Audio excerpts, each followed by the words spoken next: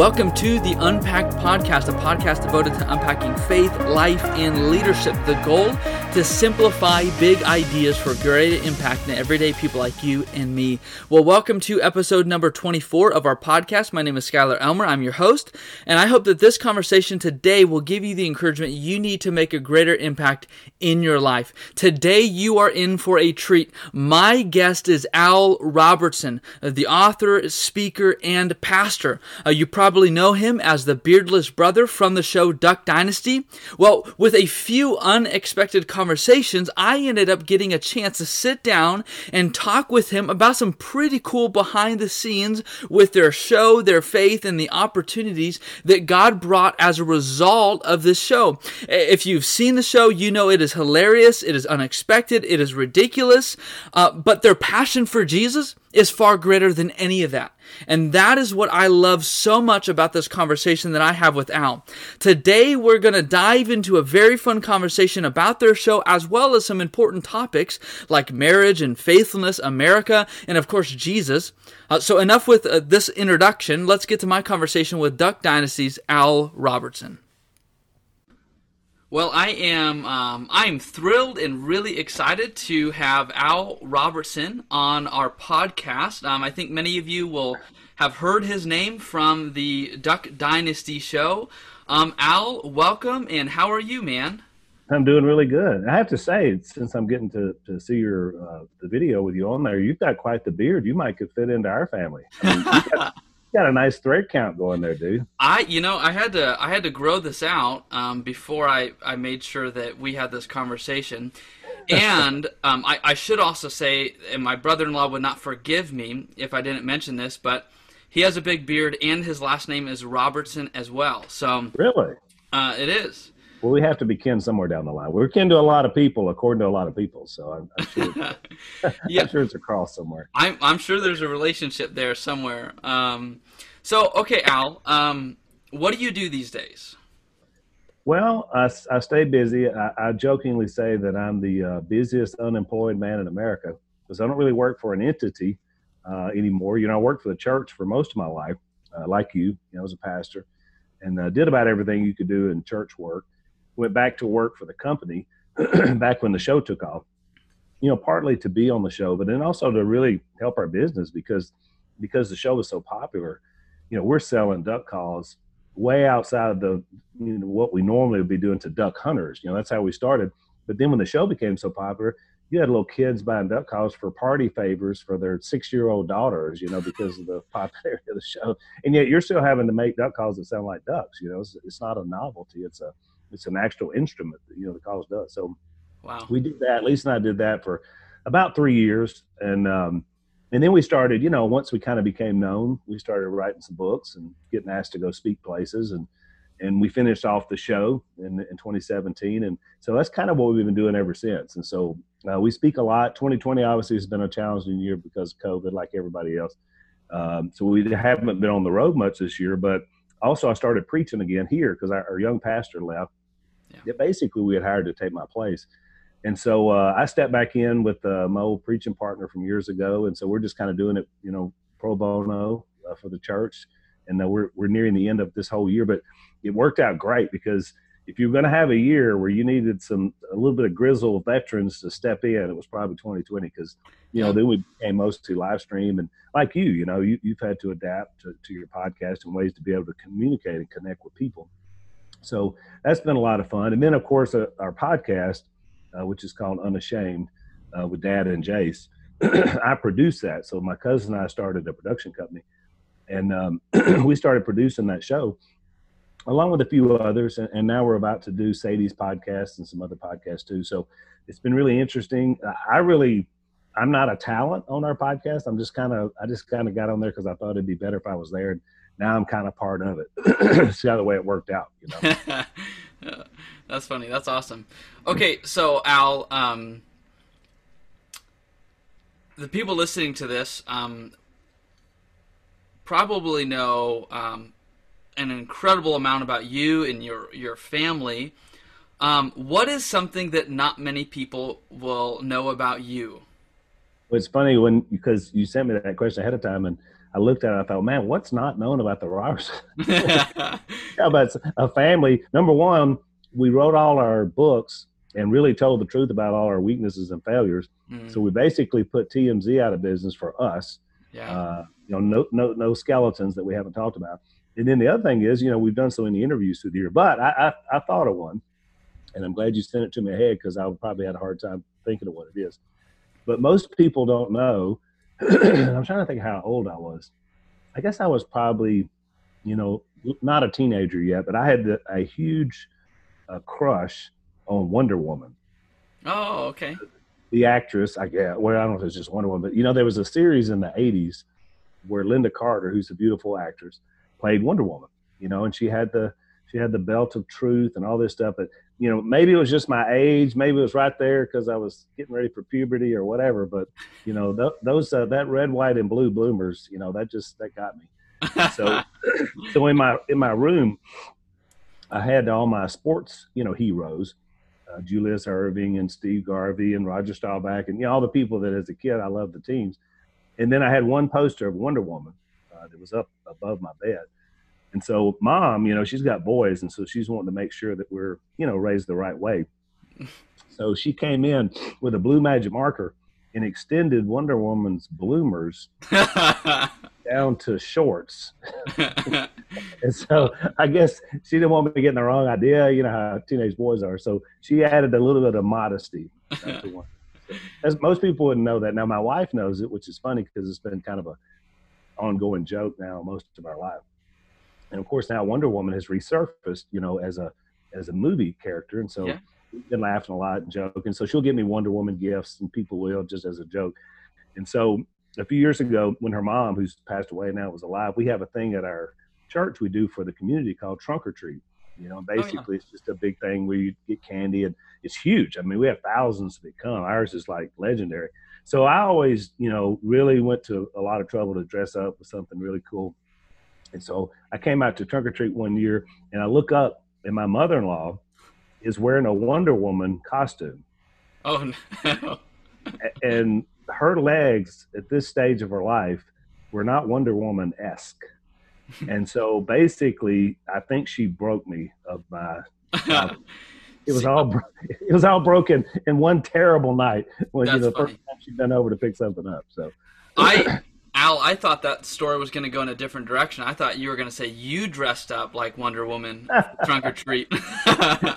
Now, you got to remember where we are. Now, you do that in Louisiana, you're not going to make it very long. So maybe in California I could have pulled that off. But yeah. That's awesome. So, okay, Al, it's been 3 years, coming up on bumping into 4 years since Duck Dynasty last aired.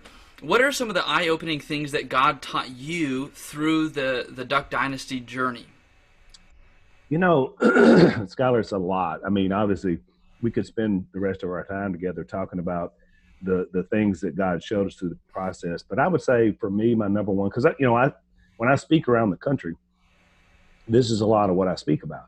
Because most audiences come to hear one of us speak because they watch the show, they love the show, they know a lot of people heard about the show.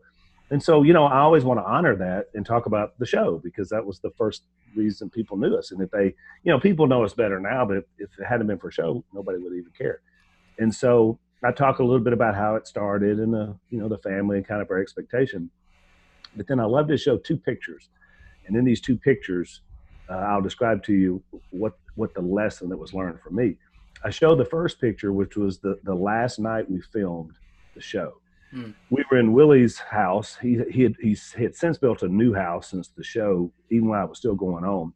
They were building this new house, and they never filmed in it. They still filmed scenes in their old house, which it kind of was nice because for them, they didn't have to live where you're filming. It's kind of difficult in our family when your house is a studio, And so they were able to film their scenes and things in the family in the old house, but they had this new house. So when we filmed the clip show, which is kind of when a series will end, you usually have an episode where the actors will get together, in our case the family, and talk about certain clips, talk about certain things about the show. And so that was the show, and that ran the week after the show ended. So it literally was the last night we were going to be filming Duck Dynasty. And so it was kind of, I mean, it was a lot of laughter, but it was kind of a sad thing too, for the crew. It was the last time we were going to see the whole crew together. And a lot of these guys, which is very unusual for reality TV, our crew went with us most of it, the entire run of the show. Most time when there's hiatus, they have to get work. And so they'll find another job or another show, and then you just don't see them. Next time there'll be a new guy. But our show crew loved us and we loved them. And so it was, there was a bond there. And so there were tears that were shed, but somebody snapped a shot of that group. I'm sure it's on the internet somewhere. It's very stately, and Willie's new living room is like you could land an airplane in it. So we call it the Taj Mahal of West Monroe. But we were all there, and the way everybody was just kind of staged in this amphitheater look. And you look at the family, and there's mom and dad, the matriarch. And whenever you look, you see all this like 3 and 4 generations of faith, because there's mom and dad, and then there's all of us, and there's our kids, which started out little pre-teens, and now they're getting married, they're having babies. And so when you look at that picture, it's like I talk to the audience and say, I mean, do you not love this picture? And everybody's like, yeah, they're clapping, because it's what they love about the Robertsons. It's generations of faith. It's people not shrinking back. It's people who are unashamed, willing to talk about what Jesus did in their lives. And so then I love the and as a speaker, you love to do the bait and switch. So then I pop a picture in from 1972, and it's mom and dad. Dad doesn't have a shirt on, and he's no beard, and his hair looks just like yours, dark hair. And there's mom, and she's got a maternity shirt on because she's pregnant with Willie. And then there's me at about 7, and then there's Jace, who's about 3 at the time. And we're smiling, and it looks like it's okay, like a happy little family. But then I described to the audience, this family was a terrible place. Dad was drinking and running a bar, and it wouldn't be too long after this picture that they would split up, a couple of years. And so this family was in serious crisis, serious trouble. And then I always love to say that 72 family, because of where we were, and I'm old enough to remember it, so I know what I'm talking about. They could have never imagined that 2017 family. In the moment of desperation they were at, and mom, especially the way things were going, and dad not having any idea what he even wanted to do in life, other than he didn't want to follow God, and he didn't want to be told what to do. And so, they could have never imagined that picture going forward. And the reason I like to show that to audiences is because you and I both know we deal with a lot of broken people.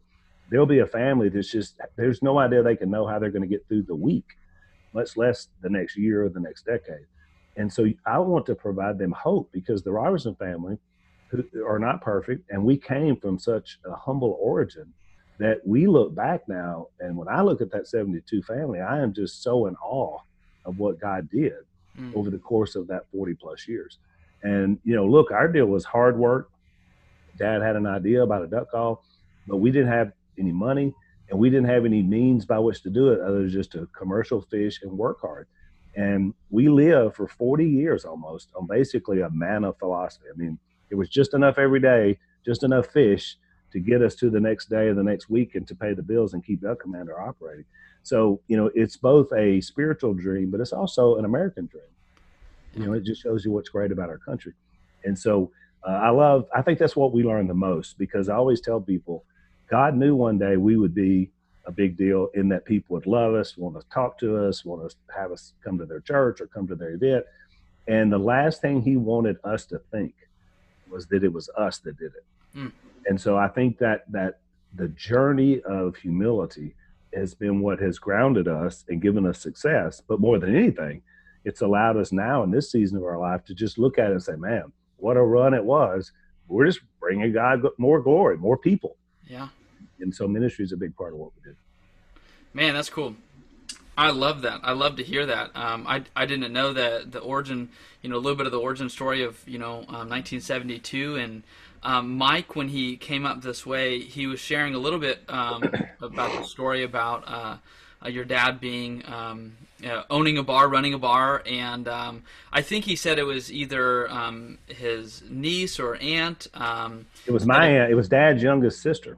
Oh, okay. Said if you reach him, he's going to reach thousands. She said. And then the guy that mentored Mike and I, Bill Smith, he was our pastor at the time, in the 70s, or Jan, my aunt, and he didn't want to go. And look, I always joke with Bill through the years because he was mine and Mike's mentor all of our early years in ministry. And I didn't hold it against Bill because I've been asked to go to the bar or go to some place where some guy and try to talk sense and talk Jesus to him. And I'm hesitant about it too, because, you know, Jesus loves when people seek him, but sometimes you go into those settings, they're not ready for a sermon. And that's what happened that night. Dad never quit drinking that beer. He said, I had a 32-ounce beer in between my knees. And the whole time he was trying to share with him, and finally just said, I think you need to head on down the road. But that same guy, Bill Smith, 2 years later, when Dad finally got to the end of the road, he was the one he said, I'll sit down and talk with him. And so he's the one that led him to Christ. But you're right. It was my Aunt Jan that never gave up on him because she knew what potential he had. And look, she turned out to be prophetic because he's done exactly what she said. He's done exactly what she said he would do, and that's lead thousands of people to Christ. Man, that's so cool. It like gives me goosebumps to hear that. So, okay, looking at the show, give us the kind of the backdrop. I mean, we see what we see on the TV, but from your perspective, what have you seen God do as a result of the show? I mean, has God opened any doors for the gospel because of the show? Yeah, obviously, all of us had been trained for ministry, but as we know, it's not always the training that opens the door. I mean, it gives you the ability either to teach or to preach or to share or to, you know, whatever your gifts may be. But what you need is you know, an opportunity. And that's exactly what the show was.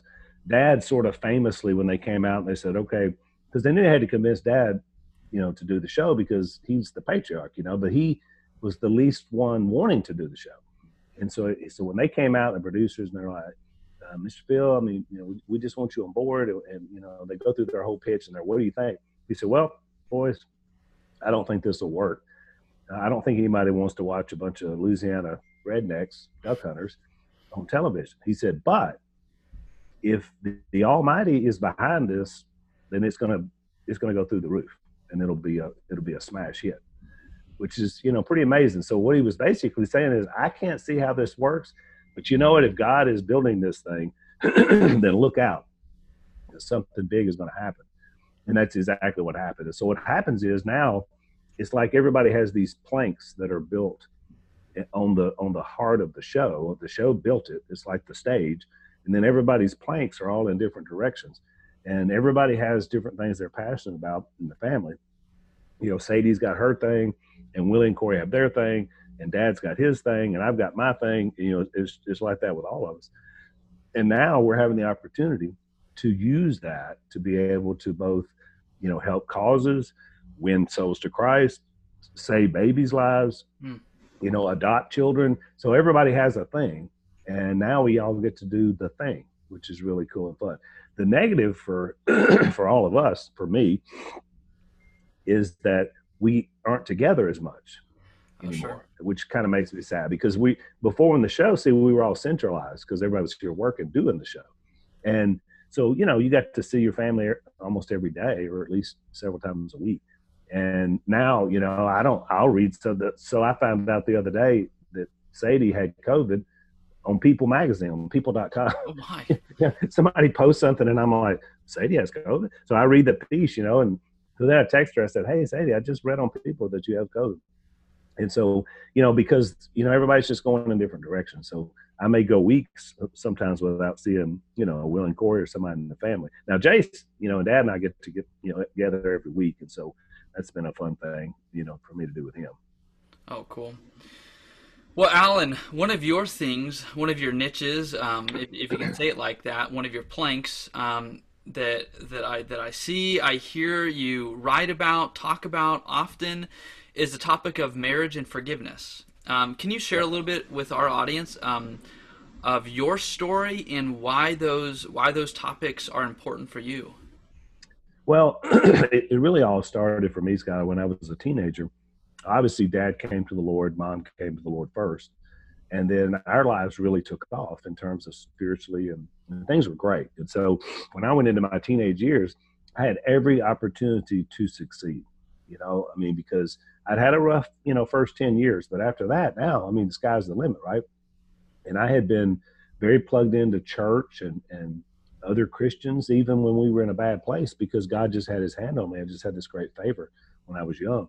And now I finally have an opportunity to act on that. And instead, as happens many times in families, and it's so unfortunate when it does, the evil one just worked his way into my life. And even though I call myself a double secret agent, because I was on the third row with all the other youth, at our church at WFR, the same church, that I get to pastor at now. And I was right there. But, when that heart goes south, then you can sing the words, you can listen to the prayers, you can quote the Bible verses, but your heart's not there. And so I had the look of it, but I didn't have the heart for it. And so my teenage years was just a straight down spiral until I graduated high school when I was 17 years old. And then I left. I was given a choice. You can stay and change, or you can leave and just go do what you got to do. And so that's what I did. I was 17. So I basically went about a year and a half of just every sort of trouble you could find yourself in. And then I eventually came home as a prodigal.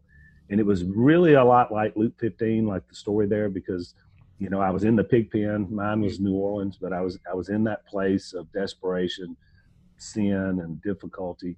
And then, I woke up one day. I thought, this is terrible. I had that aha moment that the kid did. And when I came home, Dad accepted me, Mom accepted me. They didn't give me a list of rules. They just said, welcome home. And so it had such a profound impact on me. And since then, I've been wide open for Jesus. I was 18 years old. And it had such an impact on me because I realize now that, grace really does trump everything bad you've ever done. You can come back from anything, because I felt like I'd just been such a terrible person. And so it helped me later as a pastor too, to want to have a church that anybody could come home to, that nobody was beyond reaching, that the love of Christ, how long and how wide and how deep and how long it really is, that anybody could do it. And I know you met Mike and Jeremy and some of the guys from our church, and that's our philosophy. I mean, that's who we are. A lot of times it's said in our area, if they got some guy and he can't get off drugs or something bad, and they say, well, you know what? You probably ought to try to get him down to Whites Ferry Road, because they'll take anybody.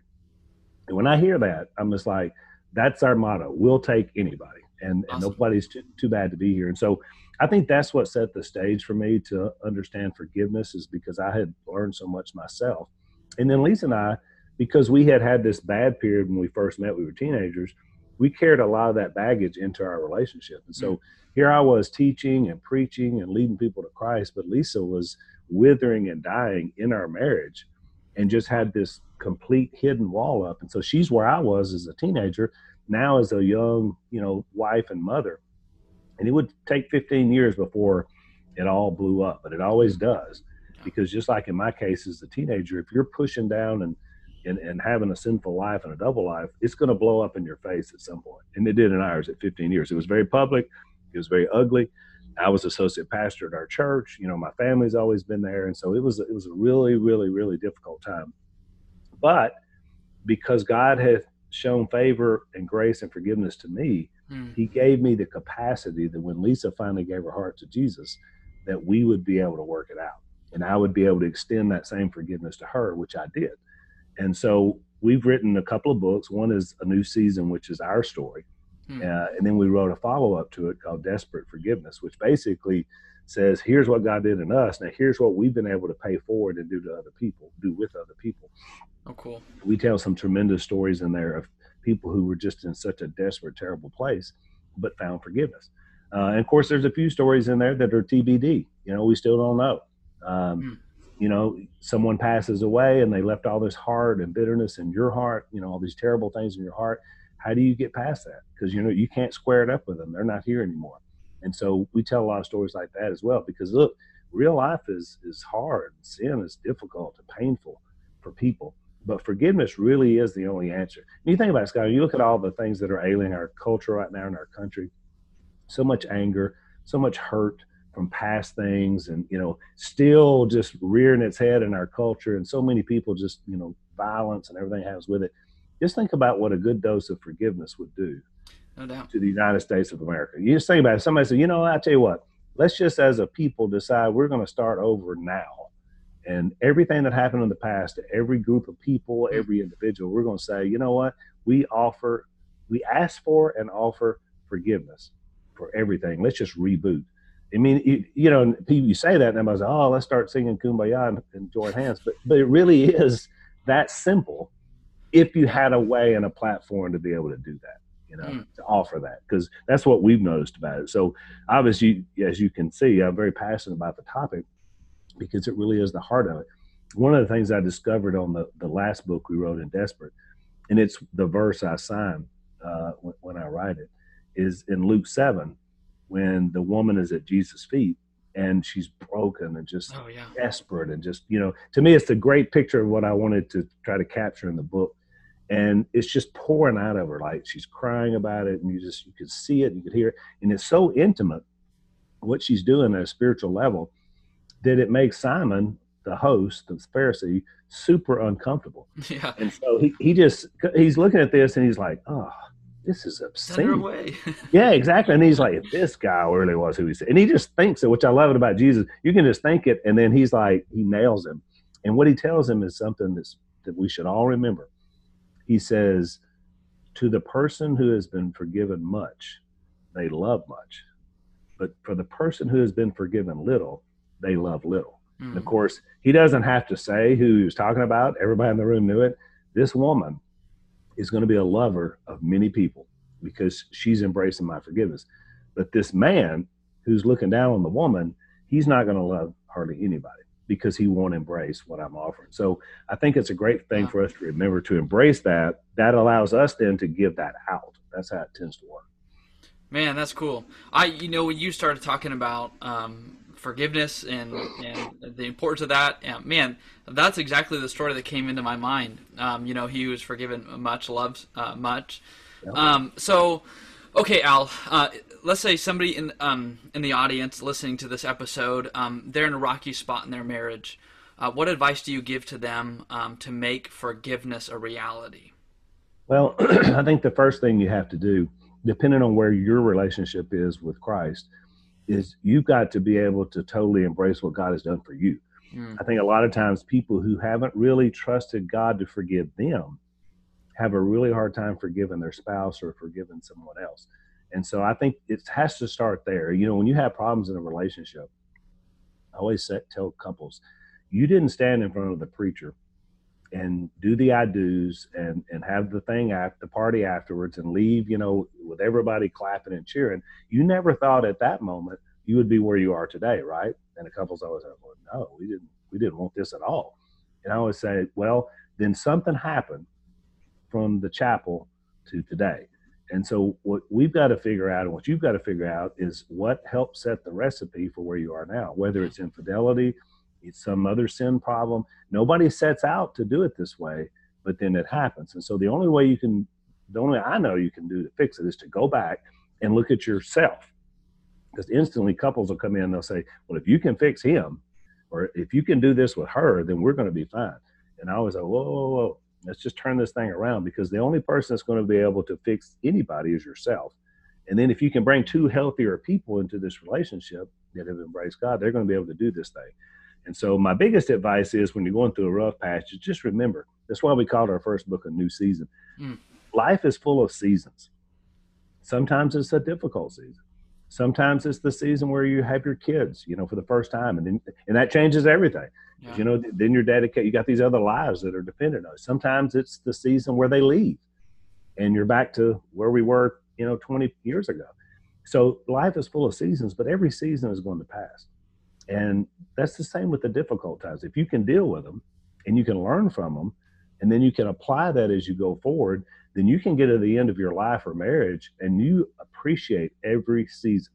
Lisa and I say now that, and it took us years to get here, so I'm not saying this flippantly, because we're 22 years removed now from that moment where we were devastated, is that we wouldn't change anything about anything. I mean, obviously, I wish she hadn't had an affair. I wish I hadn't done the things that I did to contribute. But it took everything that happened, every season, to get us to where we are today. and the blessings that we receive in our family and the blessings we receive in Christ. So, you know what? Even the bad seasons, even the rotten times, even the things I wouldn't wish on my worst enemy, I can appreciate every season now because God was doing something to me through every single one of them. So I think for young couples especially, don't try to rush the seasons. You can't get to, where your parents are, whether it's the things you have, the things you desire, the things you want. It takes time, and you just have to let it build as it builds. You just want to build it the right way. It's awesome. That's good. That's great advice. Great advice, man. I mean, it's almost like, endurance, perseverance, Exactly. push on through. There's always a reward on the other side. The other side may be, Jesus returning, but there is always a reward for endurance. And you're right, Scott. The ultimate reset is, even if you spend your whole life, say something, you've had a bad accident, or all of a sudden something has changed to you physically or some other way that you can't fix in this life. You know what? At the end of the day, 70, 80 years, while it's a long time when you're living it, it's not that long compared to eternity. Yeah. And if you do this thing right on this end, trust me, you're going to look back and this thing is like that. I mean, I'm 50. How old are you, Scott? 31. 31. So, and I can remember 31. I mean, I can remember just being the first of ministry. And you know what? That 25 years went by fast. And so, you'll be one day, I'll be gone, and you'll be having this conversation, however they'll be doing it in 25 years. And you'll be able to say the same things that, when I look back over my life, I learned a lot from the hard times, but I learned a lot from the good times. And so everything completes you to eternity. When I do a wedding, when we're doing up their vows, one of my lines is, I say, I agree to do whatever it takes to help get our family to heaven. Because I want that vow to be a part of if you can stay structured there and you live in such a way to help get your family to heaven, then you'll get to heaven. Awesome. So let's say you can turn back the clock and you can rewind and go, to yourself 20 years ago, what advice would you give Al to build a stronger marriage and prevent future hurt? The best thing I could have done to my younger self is to convince my younger self to be a better receiver of other people's honesty. I demanded it, from my children, from my wife. And when I didn't get it, though, I was super hard and judgmental and difficult because I was offended. I just want the truth. That was my point. The problem is, that's not how God deals with us. I mean, when he asks for truth and honesty and we give it to him and it's something terrible and it's something rotten, he doesn't just reject me and just rain all over me and have a thundercloud come up over my head. He says, it's okay, son. I get it. I want you to do better. I love you, but let's get up and let's go. And let's try to do better the next time. And so, that's the way I am now. I mean, for the most part, I'm weak. I'm a man, I mean, you make mistakes, but for the most part, that's where I'm at. It's helped me be a much better grandfather than I was a father. My grandkids are just getting to teenage years, and now it begins. Teenage girls. I know. This is my third go around. First I lived it, then I had my kids, and now I got my grandkids. But I'm much more tolerant to learn truth and to help guide and to be loving and to give a hug instead of a harsh word or that sort of thing. And so I think and that's my role now. My granddaughter's dad has to be dad. I was dad too. He's got to be the bad guy and do the things that have to be done to discipline your kids. But it's beautiful now because I realize now that I can take truth and honesty and things that happen when I don't like them and still find ways to bring encouragement and to help people find a better way to live. So that's, if there's nothing else I could go back, I would like to go back and tell 20-year-old Al that message. That's good. So you and your brother, you talked about this at the beginning of our conversation, but you, your brother, and your dad, you have a podcast with a super relevant title, Unashamed. Can you share with our audience a little bit about the podcast? What's the heart behind it? What do you guys hope to accomplish? For me, listening to it, it feels like this is what Duck Dynasty would have been like without any sort of TV shows. Like if we were to have step behind the scenes and listen to you guys have those unclipped conversations. Yeah, it's a great observation, Scott. I think you nailed it. And because obviously, we were pursuing, or the show producers of Dynasty were pursuing more kind of the wacky, crazy antics. And we certainly have some of that in our family. But the deeper spiritual truths of who we are, the ways of, even though you're fighting all the time and competitive and all those, that you really do love each other. Those kind of things, or more, I think, what comes out on the podcast. When we first started it, it's kind of interesting because it started out. Jace had nothing to do with the original concept, and Blaze TV, it was CRTV, and then they merged with Blaze, and so that's our network. And they have, excuse me, I got a cold. They approached us, my cousin and I, Zach, because we were producing Dad's show on Blaze called In the Woods with Phil. And it's a subscription show. And Mark Levin, Glenn Beck, all these, kind of famous conservative guys are on there. And so Dad's is on there. And his is obviously very much more spiritual, and he's preaching all the time. But it's also funny. It's a good show. It's a little video blog about 10 minutes long. And so we've been producing that show.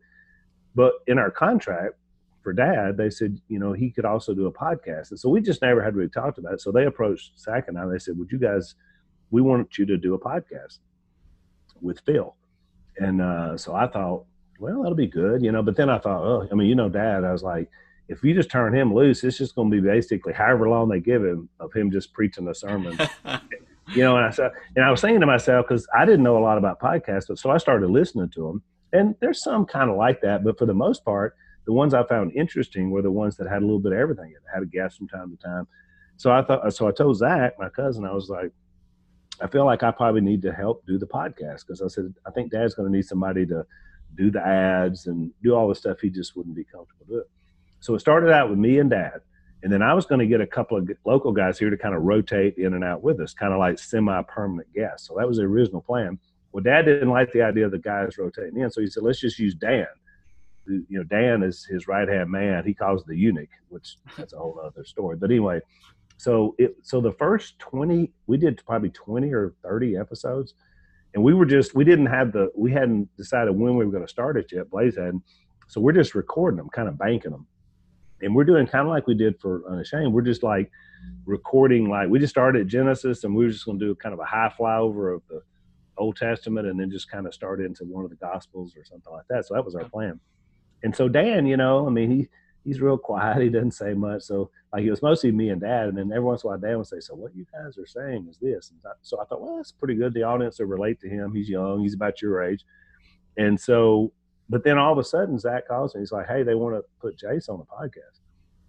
And I was like, really? And I was like, yeah. They said, yeah, they want to do a contract with him and have it be him, you, and your dad. And I was like, what about Dad? He said, well, I guess Dan will have to go, So Dan was he was this close, to being a star. But then they brought in Jace. And of course, that changed the whole dynamic. And so then basically it was Dad and Jace. And I was just kind of the quarterback, just kind of the play-by-play guy to try to kind of keep us on the road. And that's what we've basically done. We did an Old Testament survey to start out with, just to try to, we got a lot of people that don't know anything about the Bible that listen to the podcast. And a lot of them were fans of the show that have now come to sort of their own age of accountability and awareness. And so we're one of the first ones to guide them and to show them discipleship.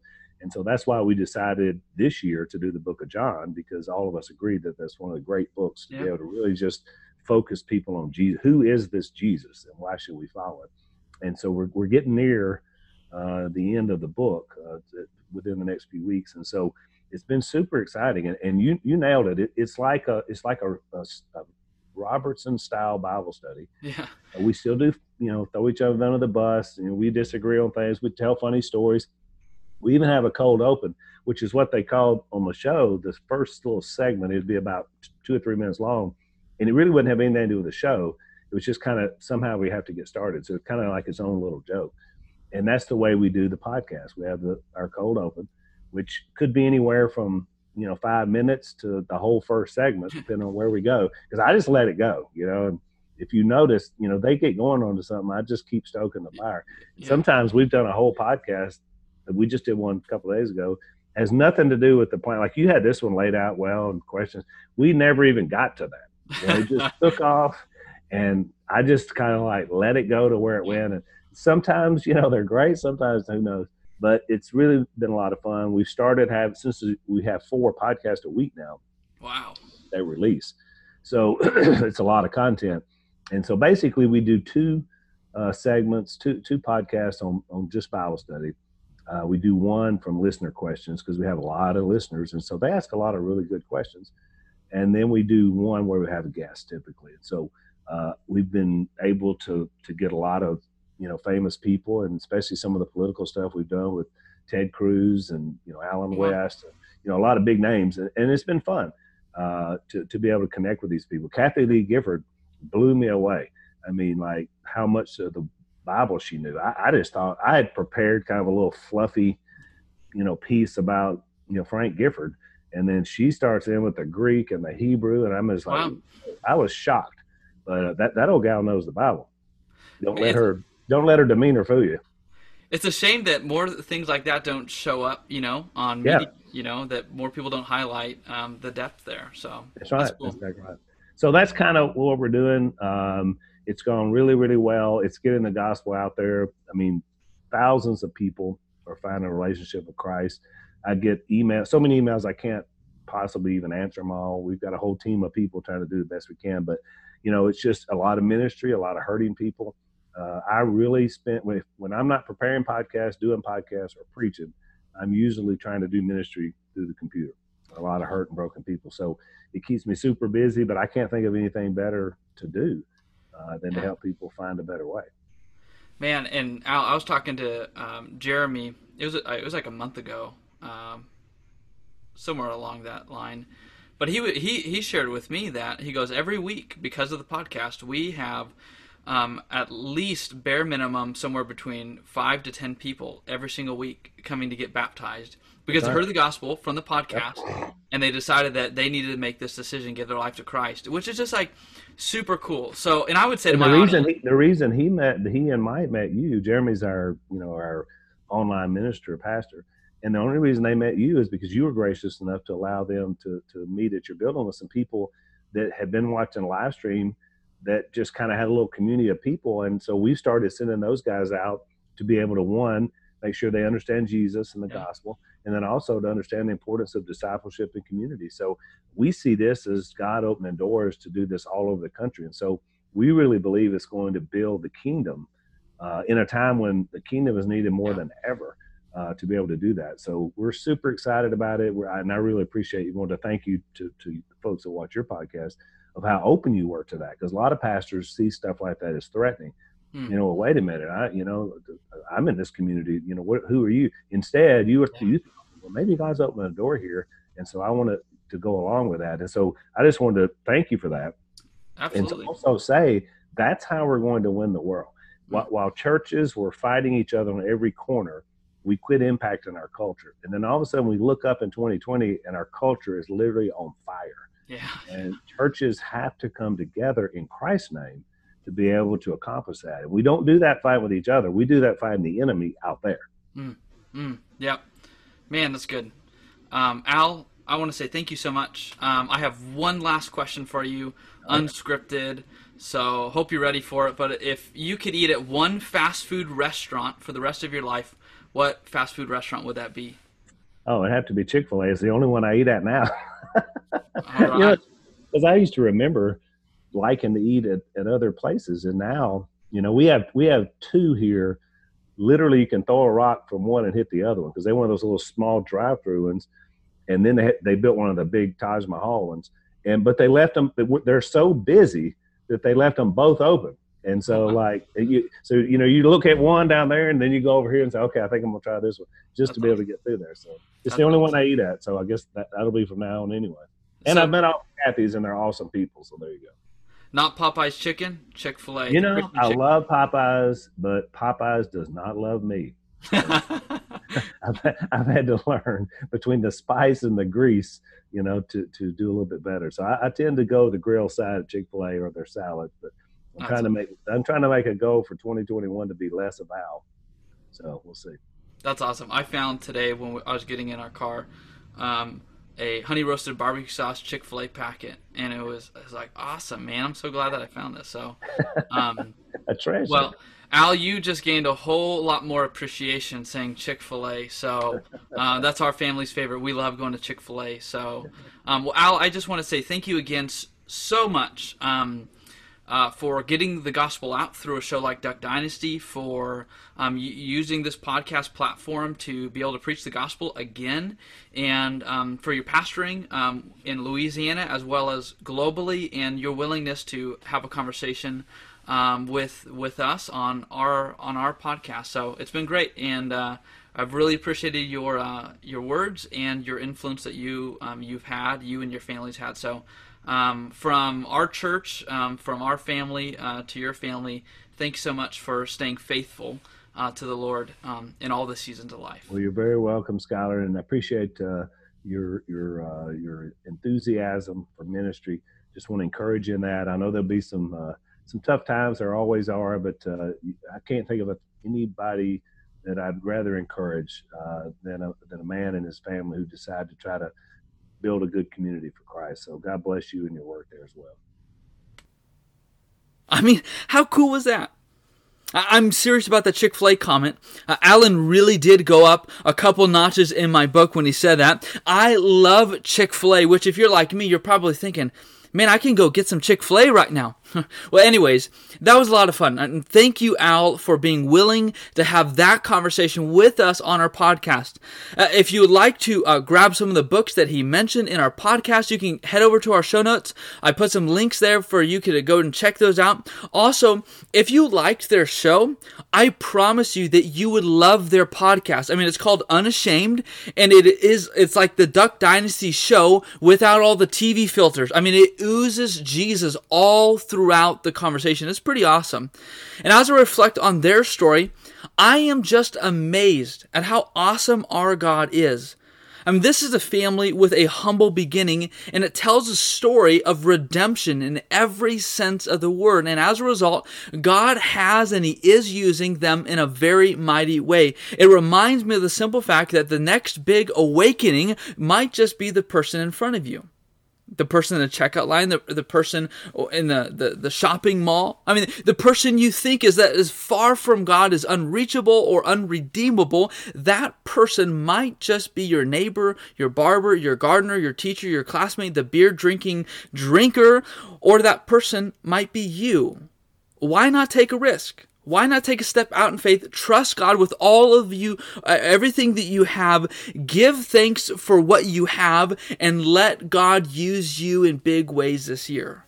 Well, I hope that this conversation has helped you in your life so that you can make a greater impact in your life. Thanks for tuning in, and we will see you next time.